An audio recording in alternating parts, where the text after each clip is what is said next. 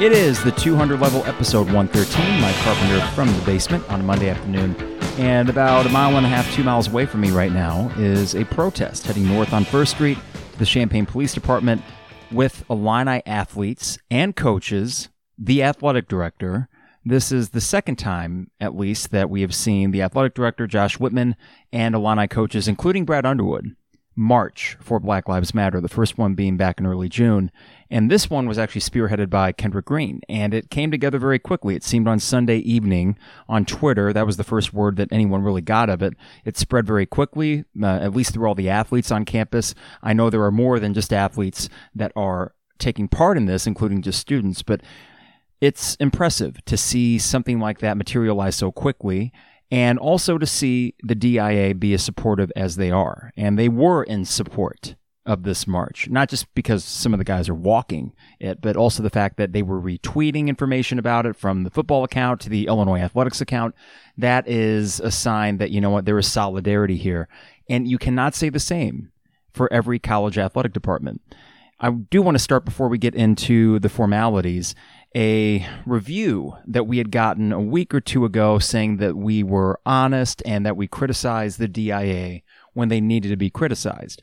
And I appreciate that, because we do try to do that. We try to hold people accountable if they don't do their job or if they are not being entirely truthful about something. And the DIA, for the most part, there's good people over there doing their jobs and doing it as well as they can. But there have been reasons to criticize them in the past. This, though, is something where I need to heap praise on them, which I know if you've been listening to the show the last few months, that probably comes as no surprise that I'm praising them for supporting a Black Lives Matter march. But it is more to the point that in college athletics right now, the current climate, yes, we do see examples of coaches, sometimes athletic directors, coming out in solidarity with the Black Lives Matter movement, coming out and saying it because they understand that a lot of their athletes are African American, and that to not say something would probably reflect poorly on them. We could be cynical about it and say that for a lot of these athletic directors, it is merely a move to save face, and a move where they understand that most of their constituents, shall we call them, the student athletes, are supportive of this movement or are actively engaged in it.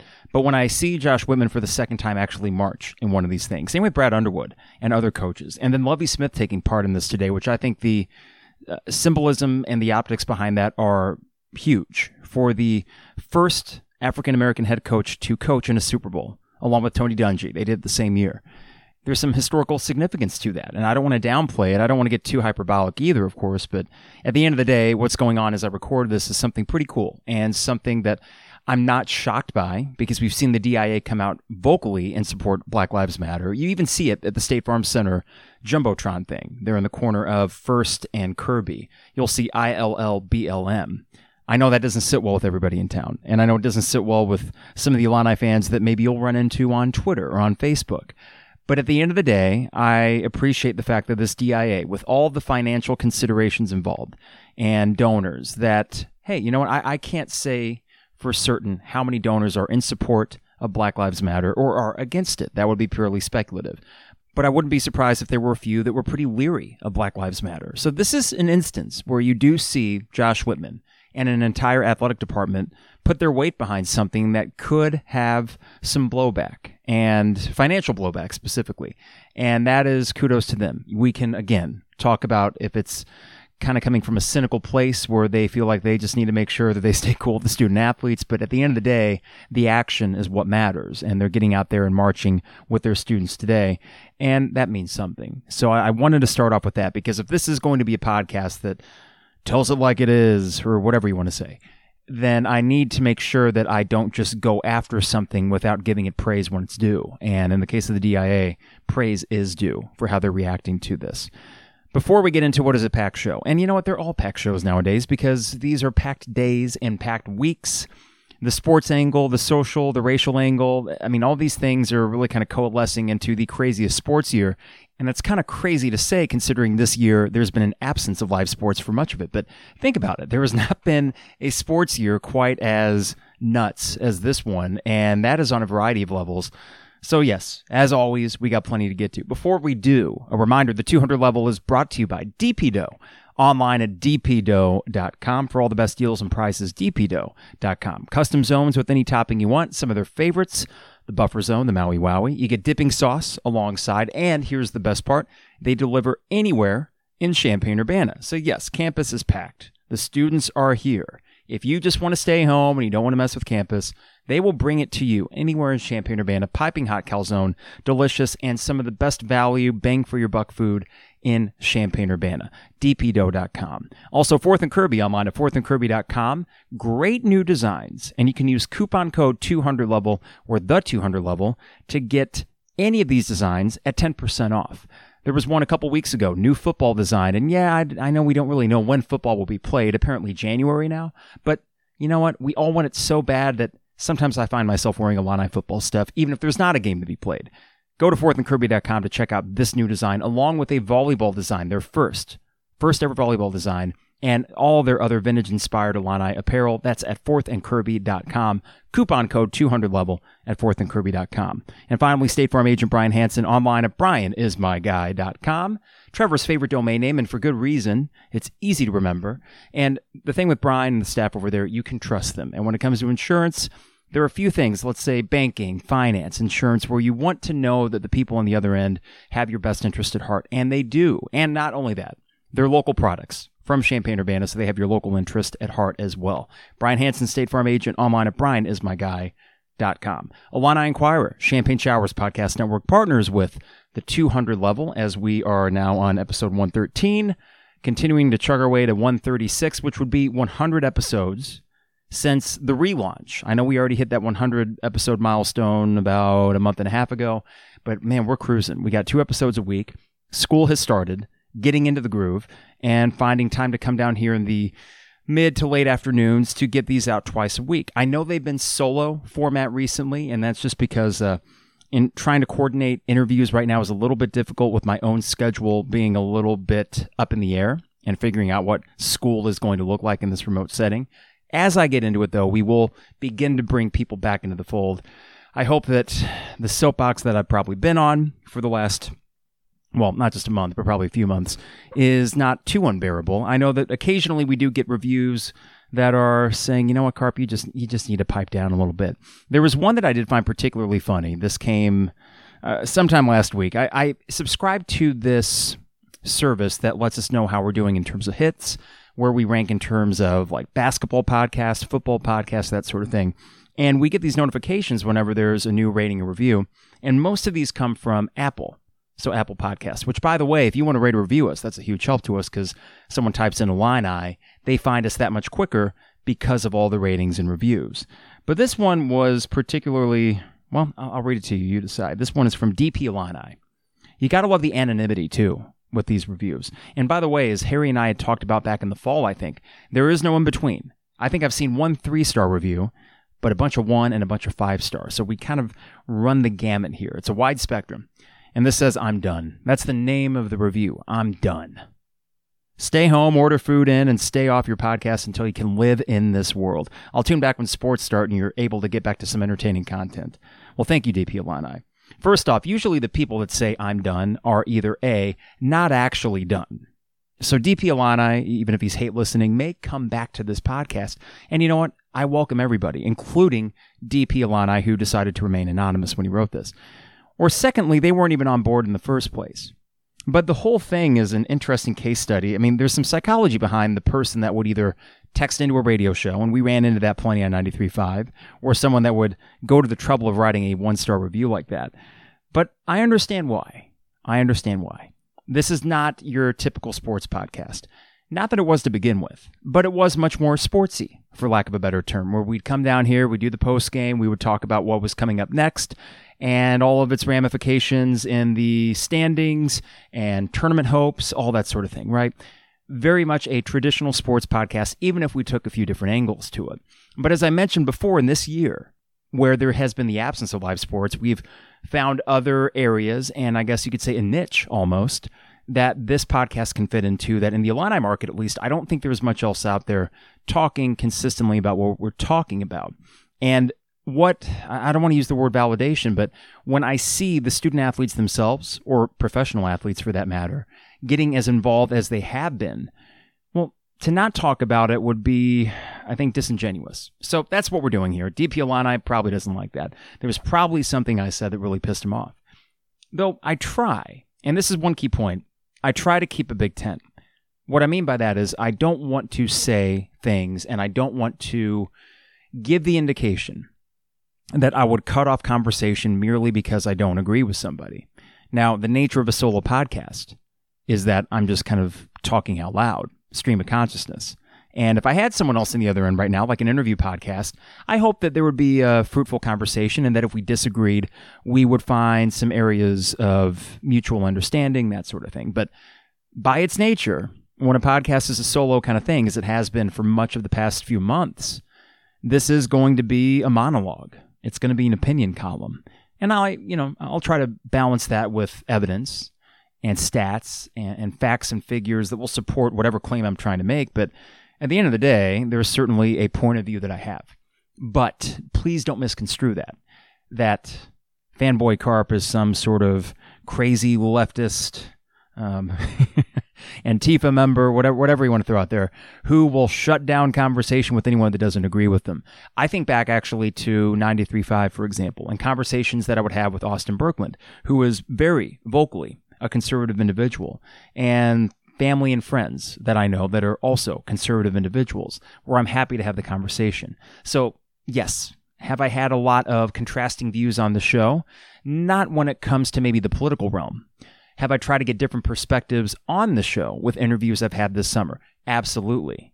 If you are offended, though, or maybe not offended is the right word, but if you are uncomfortable for whatever reason that we started branching into these different areas, I can't really help you there, right? We got to try new things. We got to talk to people that we haven't before.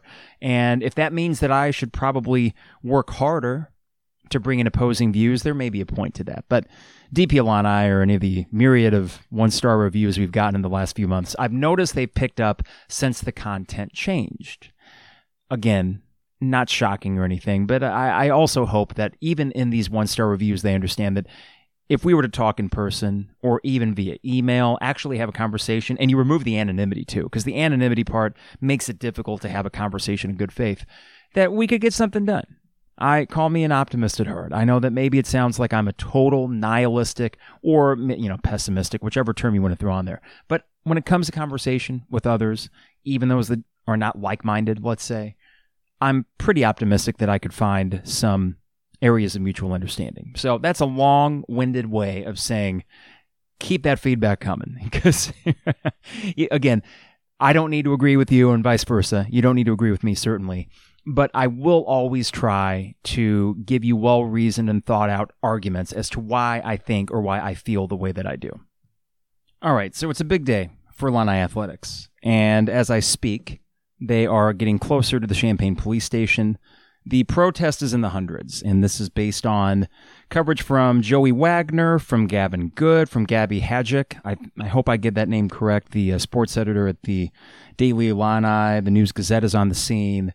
And it is an impressive showing. It is a Monday afternoon, and I know that the athletes, they probably cast a pretty wide net. So when Kendrick Green decided to get this thing going and put it on Twitter last night, it's no surprise that it was able to saturate itself pretty quickly among other athletes and maybe the student body at large. What I have been impressed with, and this is going outside of Champaign-Urbana, is the growing empowerment that athletes are finding in the way that they can speak on these issues. And the key point that I keep hammering home, and probably the point of redundancy, is that, of course, many of these athletes are black. So when we have the conversation about Black Lives Matter, and when we have this racial conversation, it is only natural, I think, that athletics has a say in this. And the thing that I've always kind of had a hard time reconciling is watching these guys on the quarter field and certainly enjoying the entertainment value. We don't need to apologize for the fact that we do get entertainment and enjoyment out of watching great athletes do what they do. And I've even said it before many times on 93.5, many times on this show. I have a pet peeve where, ESPN or whatever station it is, they'll show the parents, let's say Tyler Hainsborough's parents, right? And they'll try to give the backstory of that family. And I will even say to myself or whoever I'm watching the game with, I don't need the background story of this kid. I'm here to watch the game. Now, usually that's when they're talking about an opponent's player and their family. I know it's a total fanboy, meatball kind of thing on my part to get pissed off or annoyed by that, but sometimes I do, right? I say all that, and I'm going to be careful about that going forward in the future because that was an example of me dehumanizing athletes, black or white. It didn't necessarily matter when I did it because, again, the Tyler Hainsborough example, white family, right? But I would watch the games and say out loud, I am here to be entertained. I don't need a feel-good story. I don't need to know the athletes. That was reductive on my part, just as a human. That, well, I'm just here to be entertained, and then however they're thinking or feeling, that really doesn't matter to me. Well, it should matter to me. A little bit, right? Or maybe a bit. And I'm thinking as I watch this march go down First Street, or thinking how different campuses are handling this, even some in the South, like in Ole Miss, Kentucky, basketball, which these are really difficult places to probably broach that conversation, far more difficult than Champaign-Urbana, by contrast, but that they're happening in the first place, and that these college athletes are feeling empowered to do so. I am concerned that the We Want to Play movement and all these different things, the tentacles are wide-reaching, and I don't know how consistent the message may be. And I don't know if 18 to 22-year-olds, in the absence of getting a really strong leader or leadership in general to kind of spearhead this movement towards unionization, mobilization, all that sort of thing, I don't know how successful it ultimately will be. And likewise, when we see athletic directors and coaches participate or at least say that they support their players in this, when push comes to shove and we get closer and closer to athletes, college athletes, I should say, getting compensated the way they should, well, is there going to be that pushback? Are they going to have as much support? I don't know all that. Professional athletes, that seems pretty steady, right? We know that the NBA, they spoke out before. They're going to continue to speak out about racial issues even more so, and they're going to act. But they're professional athletes, so there isn't quite as much of an ethical, moral dilemma as there is with collegiate athletes. But that all takes me back to this point about Josh Whitman and Brad Underwood and Lovie Smith making an appearance today, which is just gigantic, I think. And all the student athletes, even some of whom politically are not, at least politically, the kind of people you think would be marching for a Black Lives Matter protest. Luke Ford, he's been pretty vocal about that. Josh Bebe, he's been pretty vocal about these sorts of things, and yet they're both there today. And even if that's just in support of their teammates, that's sort of the point, I think, of this Black Lives Matter movement, is just simply listening, offering support, and saying, hey, listen, I'm here to learn. I don't know everything. I'm here to learn. Tell me about your experience. Because that is really the message that's going on here. We have seen, understandably, an attempt to diminish Black Lives Matter, which I think now has entered the lexicon far more than the, let's call it, fringe organization that it might have been 5 years ago. It's mainstream now. And with that, you've seen people refer to it as a Marxist organization. Are there people in leadership positions of Black Lives Matter that have talked about Marxism? Yes. Is there one person in particular that actually is a self-proclaimed Marxist? Yes. But I think that ultimately diminishes what this thing has become, which is far bigger than a political movement. It's much more than that. Political to social means that now we're getting outside the realm of just right versus left, partisan sort of stuff.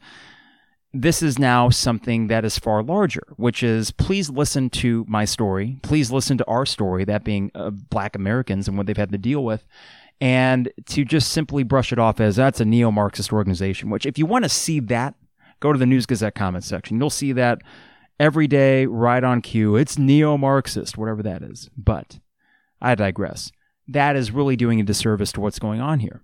So it's really heartening to see these younger people, these college athletes, that even if they are politically different from one another, they understand that there is something to be gained here. And I don't think, and this may be the optimist in me, okay? I don't think there are a ton of people in any of these marches that are doing so out of peer pressure. Or I should say primarily because of peer pressure. There's no doubt that some people, some athletes, may not be politically aligned with others that organize these events, but feel like, man, if I don't show up, my teammates are going to hate me. I totally understand that. But is it the primary motivating factor to going to these things? I don't think so.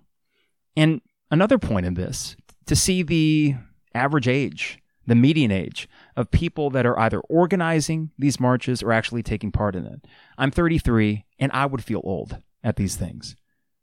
That's impressive. Not the first time in history where we've seen movements kind of spearheaded by younger people, but nonetheless encouraging And you hope that they don't lose that fire in their belly, that they actually continue to fight, because goodness knows there have been so many times, not just in American history, but just history in general, where movements have begun only to fizzle out over time. And that, of course, is going to be tied into the way the election goes in November. If Biden were to win, do things get a little bit sleepy or stagnant? That could certainly happen. But the way it has progressed in this summer, and knowing that there are going to be these moments, these stories, like George Floyd, like Breonna Taylor, and now Jacob Blake, that are going to continue to reignite the conversation, it's not going anywhere, I don't think. And when I will talk to people of my parents' generation, for example, and they say it is different, the ones that do remember when they were teenagers in '68 and all the protest and civil unrest that was going on then, and they say this is different. There was a different tenor to it. I know that COVID-19 probably had some sort of an impact. The fact that we were cooped up for as long as we were, and it was a powder keg already, led to what we saw in late May and early June. But now you're seeing that resurgence, and maybe more of a focused resurgence. So when I see individuals like Kendrick Green, who have been great leaders for that football program, and now are becoming community leaders. You know, if we talk about what you want from a college or university, it's to shape the young men and women into being the next leaders of our communities, of our states, of our nation. And this is one example of many that we've seen over the last few months where the young people are really taking charge. So color me optimistic. I see the same thing in my sixth graders. And we don't talk about politics because they're young enough where they shouldn't have to worry about that crap. But, you know, they know enough. They can sense it. And I think they're smarter than we give them credit for sometimes. That's sixth graders. So we're talking about college kids. I think that it's important that this athletic department has a culture where Kendrick Green felt comfortable enough to organize this thing, talk to his coaches, and talk to the athletic director. And in doing so, probably assume that he was going to get the okay or get support from them. Maybe not that they were going to show up and march with him, but that Kendrick felt comfortable enough to do that in the first place. That speaks volumes about the culture over there at this athletic department. Would it have been the same under Mike Thomas? I don't know. Or Ron Gunther? Hard to say. That would be total speculation, but it is a situation where Josh Whitman has given enough indication through his words and now his actions that he is an athletic director that at least has a degree of empathy for the student-athlete experience and also a degree of empathy for his black student-athletes. That is something that you won't find at every school. And you could go to the South. I know we could easily do that game, and that may be unfair, actually, because this is something that you would find probably just as easily in the Midwest or out East. Athletic directors, they're a little bit uncomfortable with this situation. So it does start at the top. It starts at the top with Josh Whitman having an athletic program where this felt, I don't know about safe, but it felt like Kendrick Green would be supported. Because that's a pretty scary position to be in, to think that, man, I got an idea, but I don't know if the boss is going to be okay with it. And that would be enough for a lot of people to say, you know what, I'm just going to hold off on that. But no. It's one thing for Kendrick to have his conscience affected by this, but it's another for him to take that step and say, I will act and I'll get the full support of the DIA behind me. Impressive. For the coaches to be there. Cynically, we could say that this is a move to reduce blowback amongst their own players or to not hurt them on the recruiting trail, that if they didn't show up, it would be a blemish on them somehow. But I don't want to go that angle with this. I understand the inclination to question that. And I think it's okay to question, but also sometimes it's okay to say, you know what, I'm actually going to believe the best in people here and that they do have pure intentions behind this. And I do think that, certainly with the athletic director, but now with the coaches in Brad Underwood and now Lovie Smith, which we saw that back in June. I think it was early June when Lovie spoke on Mike Tirico's show. He's experienced this himself. Black guy growing up in Texas. I think he knows a thing or two about this. And he sees his own young players, I think, 40 years younger than he is, going through a lot of the same stuff that he dealt with when he was younger, and probably thinks, as many older black men and women probably do, yes, there's been progress, but damn, this is still going on? Really? And that probably just increases that sense of urgency that they need to act along with the younger people. So all in all, to see this happen here in town, to see this happen at my alma mater, the place right now that is doing better than any university in the world in testing their students and might actually pull off this semester, we will see, but might actually pull it off. And then you couple that with what the athletic program's doing, A+ all around in what is an absolutely tumultuous time period for athletic departments and universities to try to operate. And I see the University of Illinois, for the most part, handling it better than most anybody else. Reason to be proud if you're an alum. Now, not everyone's proud because they feel, whether it be from a university level or an athletic department level, that you need to leave certain things alone. You need to leave social issues alone, political issues alone. And there was something that I was thinking about last night when all this stuff was coming on Twitter about the protest today. And I maybe shouldn't have went there. It was maybe against my better judgment to actually tweet this out. But I couldn't help but think of a few individuals in local media that are probably not going to give this march the coverage it may deserve because their own biases are coming in. Now, talk about biases. Of course, I'm biased towards the march and towards student athletes, or really anybody for that matter, expressing their beliefs in a peaceful protest. I'm on board for that, basically no matter what it is. And that's why I tried not to go too far and make fun of not many parents showing up in Rosemont for that Big Ten parent protest. Because at the end of the day, they believed in it. I think that there are certain issues with their general argument, but you know what? They believed in it. They traveled there, and they think that was in the best interest of their kids, and it was peaceful. So what am I going to do? Give them that much crap for it? If it's something they believe in and they acted on it, I think it'd be almost un-American, to use a very big term, almost un-American to make fun of them, even if I think the premise is kind of silly.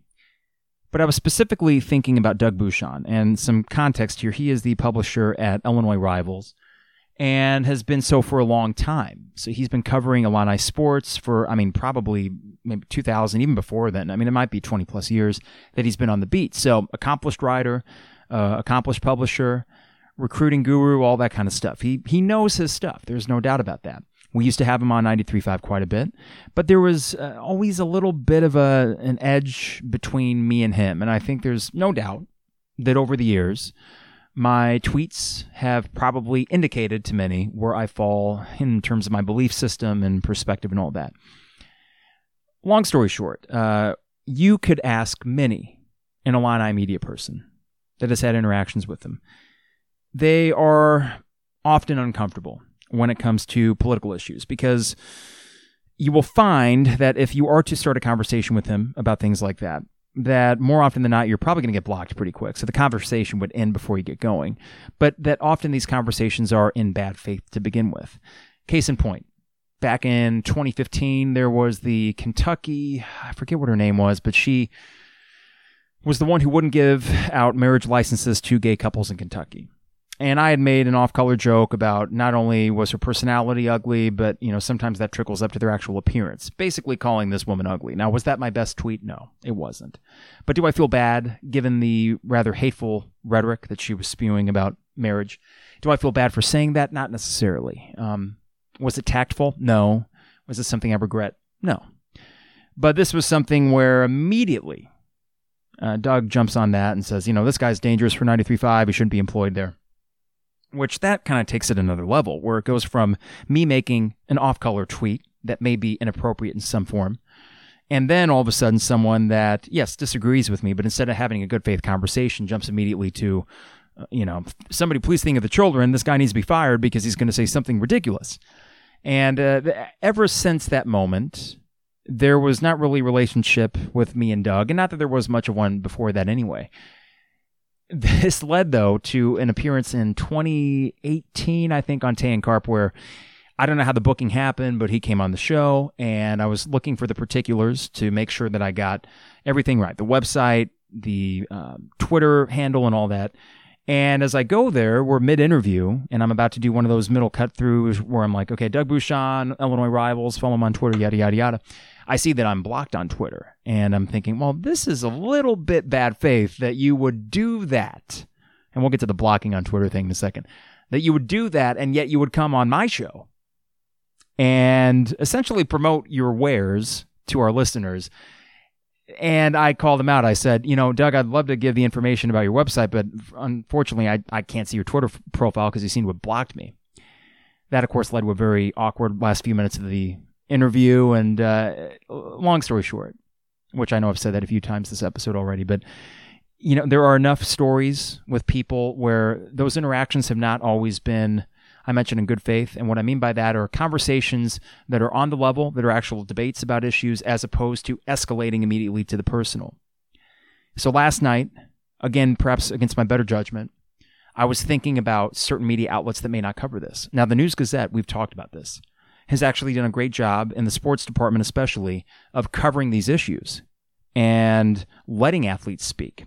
Bob Osmussen has been great on it, and now we're seeing the News Gazette as a whole really doing a fine job of covering this area and how this area is reacting to these racial and social discussions. Illini Inquirer, between articles that Jeremy's written, Gavin especially has done a great job on this beat, and he's covering this protest today.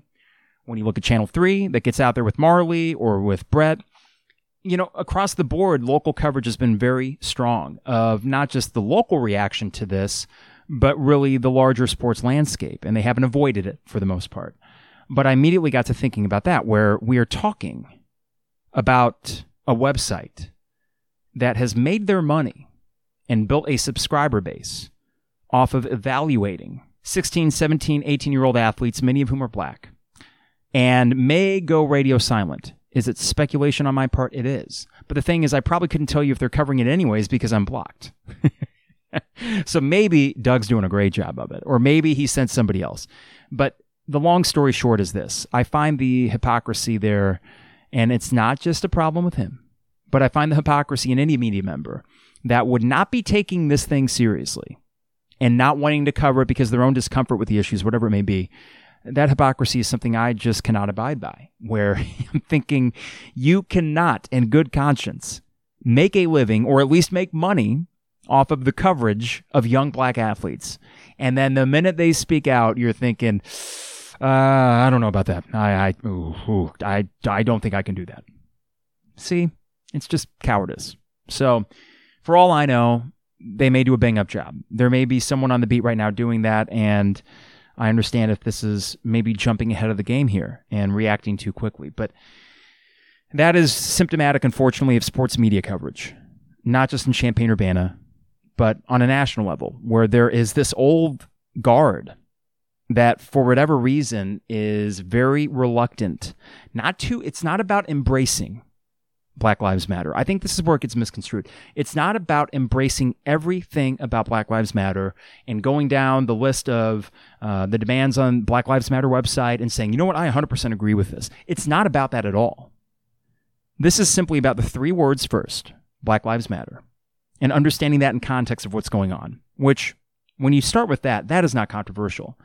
And then allowing the conversation to be had. I think that is the least that you can do, is facilitate the conversation if you have the means to do so, whether that be a website or a radio show or a podcast, whatever medium it may be. If you are not facilitating or at least taking part in that conversation, what are you doing? And in Champaign-Urbana, man, it's such an interesting town. I wouldn't want to live anywhere. Well, no, I think that's true. I wouldn't want to live anywhere else. Family, friends, all that, the history I have here. This is a great community. And one great part of it is that diversity of thought. Because yes, we have the progressive U of I, college town sort of thing, but we also have a town that is small enough where there is still an entrenched conservative value system that is not a bad thing necessarily. Like, there are things that we can work with together here, but when a conversation is essentially muted by a not unsubstantial portion of the population, then it's difficult to really meld those things. I understand the counter-argument to that would be that people that are in support of Black Lives Matter or liberal people in general are not open to having those conversations. That may be true based on one's experiences on Twitter or things like that, where they feel like they can't say anything lest they be, attacked for being racist or this or that. If I had a history of doing that with others on Twitter or on the air or on podcasts, I get that. But that's where I couldn't help but think, wait a second, in this conversation that's about to be had yet again right here in town with hundreds of student athletes and U of I students and coaches and the athletic director, how is the local sports media going to cover it? And I knew how most were, but I could not help but gravitate towards a few thinking, what are they going to do about this? Something to watch for. Am I calling for a boycott on any of them? No. You should be able to consume whatever you want to. You should be able to disagree with whatever you want to. But it is merely not engaging in the conversation. That's my issue. Not agreeing or disagreeing with it and saying this is the 100% right way that it has to be. If that's what it sounded like over the last few months, and I'm saying you must agree with this, then that is probably poor communication on my part. It is not about that. It is simply about opening your ears, seeing what happens, and giving that column space or giving that airtime to thoughts that, as a white guy, just from experience, I can't necessarily relate to. And I can't bring over the air and say, hey, I remember back when I was 17 and I got pulled over. Well, I did, but that's because I was speeding down the road like an idiot. Not because I was white. So I don't really have any of those stories that I could offer that provide context for any sort of discrimination I've faced. I haven't faced one iota of it. It's a pretty sweet gig being a white guy. Can we be real? It's pretty sweet in America to be a white male, 33. I mean, even growing up, there were things I never had to worry about. It's hunky-dory. It's Pleasantville. And I think at the end of the day, it's just a little dose of humility and not feeling scared or feeling threatened for whatever reason that there are people that have had different experiences than that. I just caught a bit of Kendall Smith talking. He's with the Illinois football team, and he spoke at this protest. Gavin Good had a video of it, and I would recommend you follow Gavin on Twitter, which has a bunch of videos from people speaking at the police department, because that's where they're at right now and doing more of the demonstration part of it before they march back down First Street.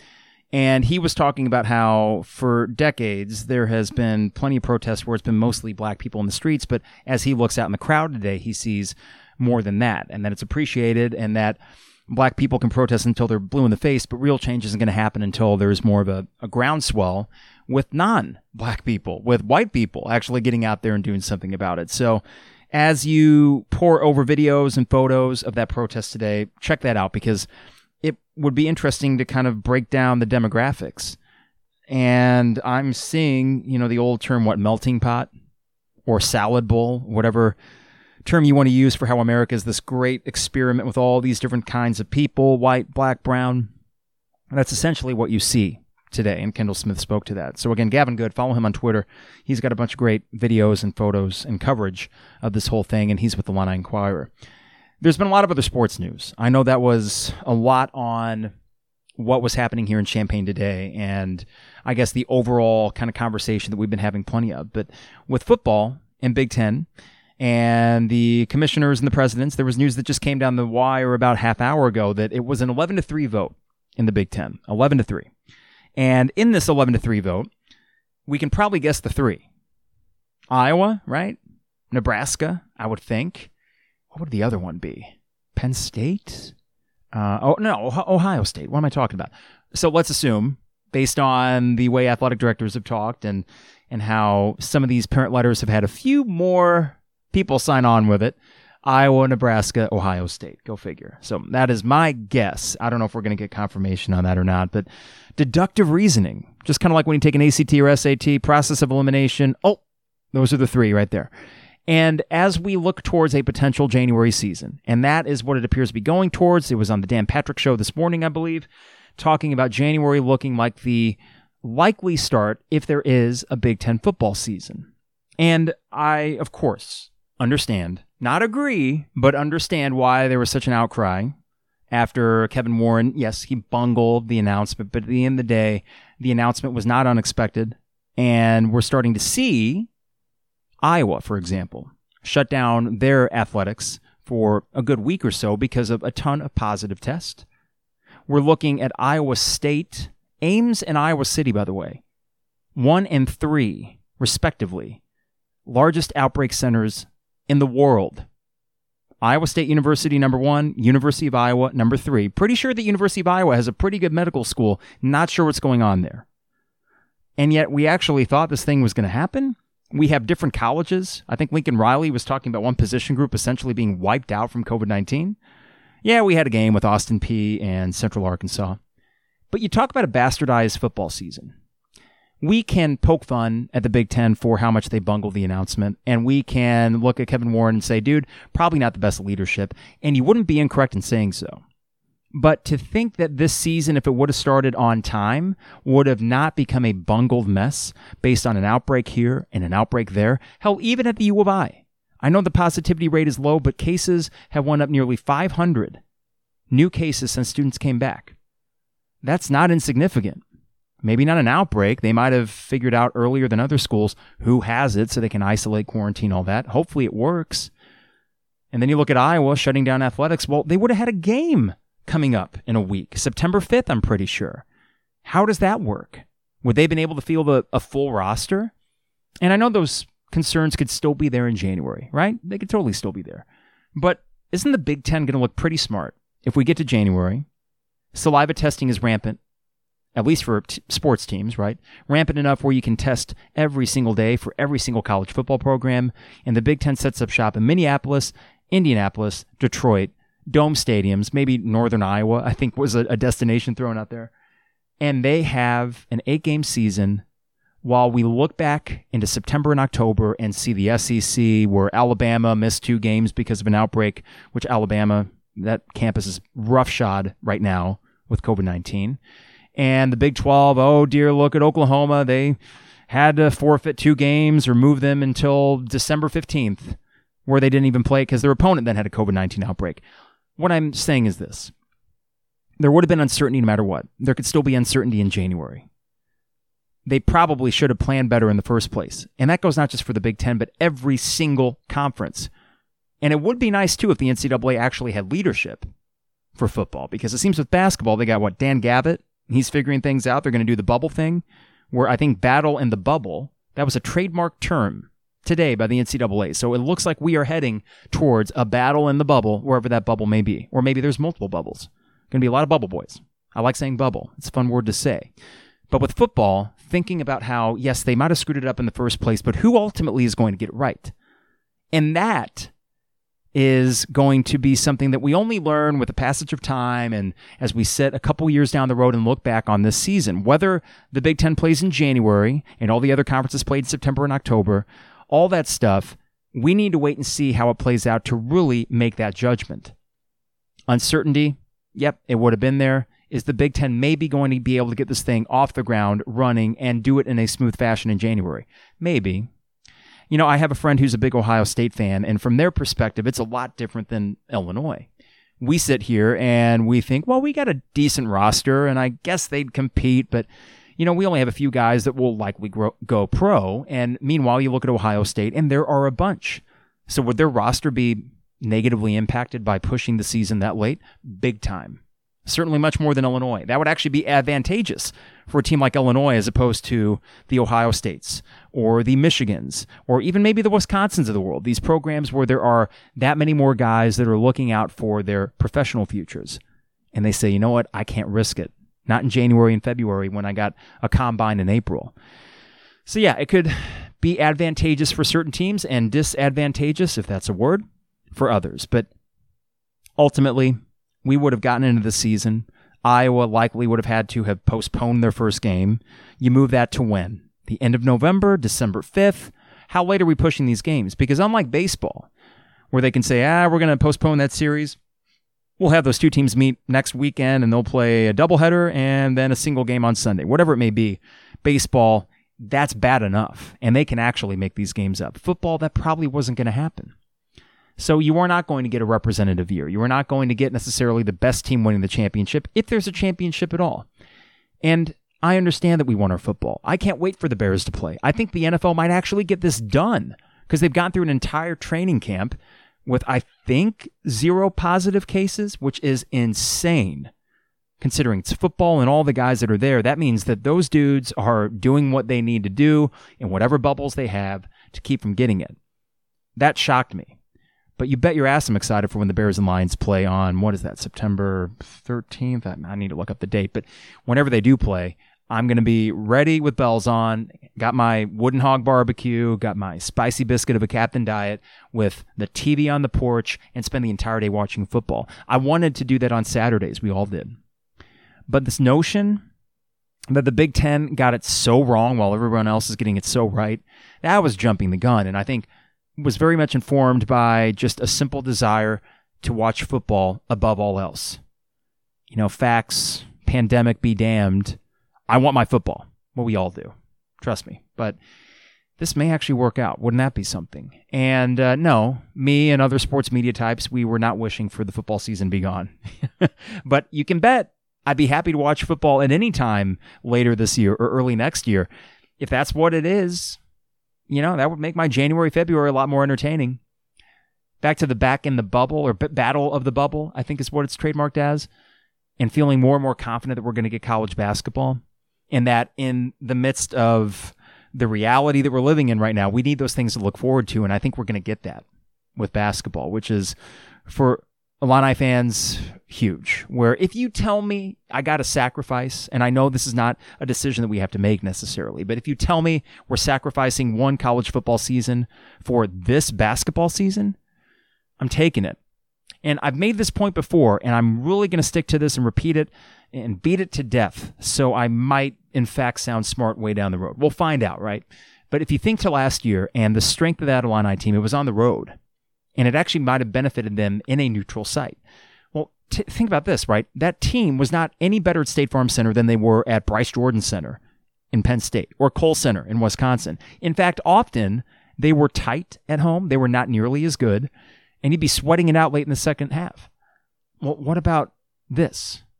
Illinois basketball in this roster may be best suited of any Big Ten team in a neutral site, and maybe, just maybe, better than any team in the nation in a neutral site. So if you want to put any money down in Vegas for a team to win the national title, which I think the odds are okay for Illinois, but you might want to get in early, because this will be a consensus top 10 team when the season starts.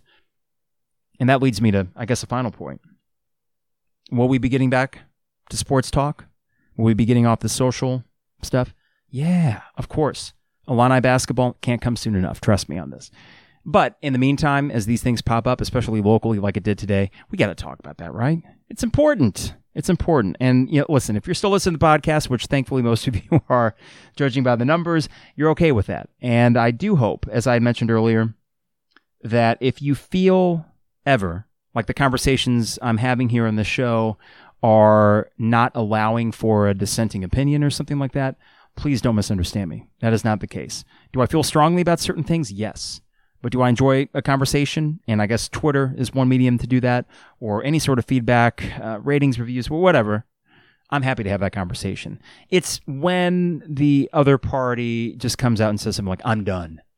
Well, you were probably done in the first place. You probably weren't on board anyway. And that's okay. This is certainly not going to be a podcast for everybody. But I hope that despite the strong views that I may have on certain things, that is not to be mistaken for, oh, well, Fanboy Carp is a one-track mind and he only thinks this way and he is shutting out all other ideas. Not at all the case. Not at all the case. And there are hundreds, thousands of hours back to 93.5 through all the 200 level where I hope that is the case. Can I be bullheaded? Oh, you bet your ass.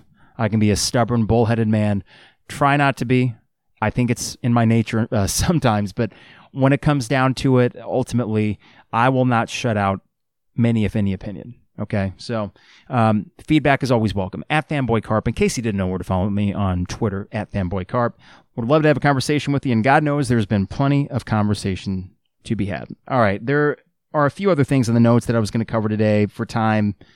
It'd either be redundant or it would be something that is evergreen enough where we could talk about it down the road. But if you would like to help out the podcast, again, rate or review us on Apple Podcast, and maybe Spotify has that feature, maybe Stitcher.